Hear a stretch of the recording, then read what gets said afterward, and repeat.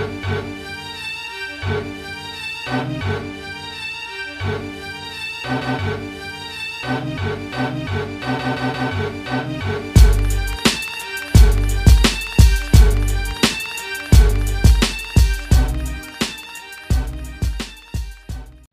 young world. Thank you for tuning in to this special edition of With Aplomb, a show about the history, culture, and happenings in the beautiful game. I'm your host, Neem Neem. There's something that's been on my mind that I just haven't been able to shake off for a week now, so I thought what better place to share this and start a dialogue than here and now on this show as our platform.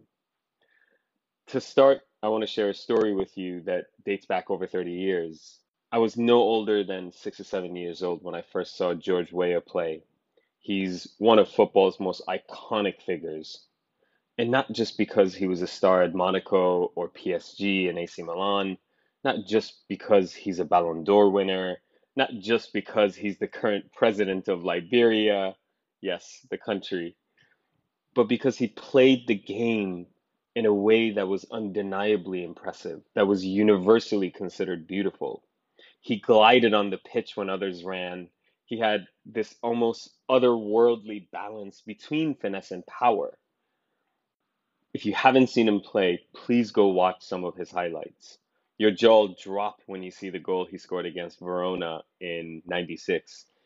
He literally went box to box, dribbled almost the full length of the pitch before scoring. It's an incredible goal. What made George Weah beloved by so many across the globe is that we all admire him for the same reasons. And those reasons being his skill and the quality of his craft. My definition of skill and poise is exactly the same as yours. The beautiful game is our universal and common language. We profiled Moise Kean, the 19-year-old Italian phenom, in our last episode, which we recorded 2 Sundays ago. Last Tuesday, he was the target of racial abuse throughout the game Juventus played against Cagliari. After scoring his team's second goal, which effectively sealed the win for Juve, he stood rooted to the spot with his arms open in front of the Cagliari fans, and they just hurled more racial abuse at him. He just turned 19. Take yourself back to when you were 19. How would you have behaved if you were receiving this sort of public hatred? This young man dealt with it in a manner that showed maturity beyond his years. He held his nerves. Not only is his talent evident to anyone who's paying attention, given how many goals he scored in recent games, but in the face of disgusting hate being aimed at him game after game, he's showing his grit, grace, and balance. There are two related and important things that I want to make sure don't get lost in the mix. One is that the abuse in that game wasn't just towards Ken. Alexandro and Blaise Matuidi, his Brazilian and French teammates, were also targets of abuses. And two, Cagliari isn't alone. And what goes on in the world of football is a reflection of all the greatness and the ugliness that's residing in our societies. We're in the 21st century with contemporary icons like Pele and Weah, and we still have a portion of society that's stuck in a centuries old disgusting behavior. What I haven't been able to shake off is why the Juventus hierarchy hasn't come to Ken's defense. Not only that, after the game, Allegri, his coach, and Bonucci, a senior player, victim blamed Ken, saying that he's partly to blame for the way he celebrated in front of the Cagliari fans after they had harassed him all game long? Are you fucking kidding me? I mean, Bonucci basically said what Trump said, which is, there are good people on both sides. He said it's 50-50. What's utterly baffling to me is that Juve, just like any other top club in the world, knows that talent's universal. Juve's first team of 24 senior players only has 10 Italian nationals, including Ken. The other 14 senior players are from 10 other countries.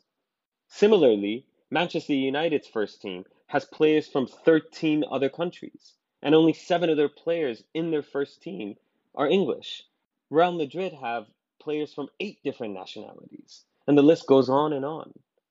This could have been such an important moment for Juve, the institution, to take a stand and denounce these ugly acts and demand change. Unfortunately, this was just another squandered opportunity to take a stand for justice. In 2019 alone, we've seen high-profile players like Raheem Sterling get racially abused, both domestically in England and away playing for his country. It just breaks my heart to hear a player like Danny Rose say he can't wait to retire from the game because of the abuse that he receives. No player, no human should have to go through that, ever. Our mission at Eterno is to share and spread the beautiful history and culture of our game. Because our game is our universal and common language, we have a shared past, and we're going to build our shared futures together. This means we can't afford to sit on the sidelines and watch abuse happen to one of our own. When it happens, we have to stand tall with them and raise awareness.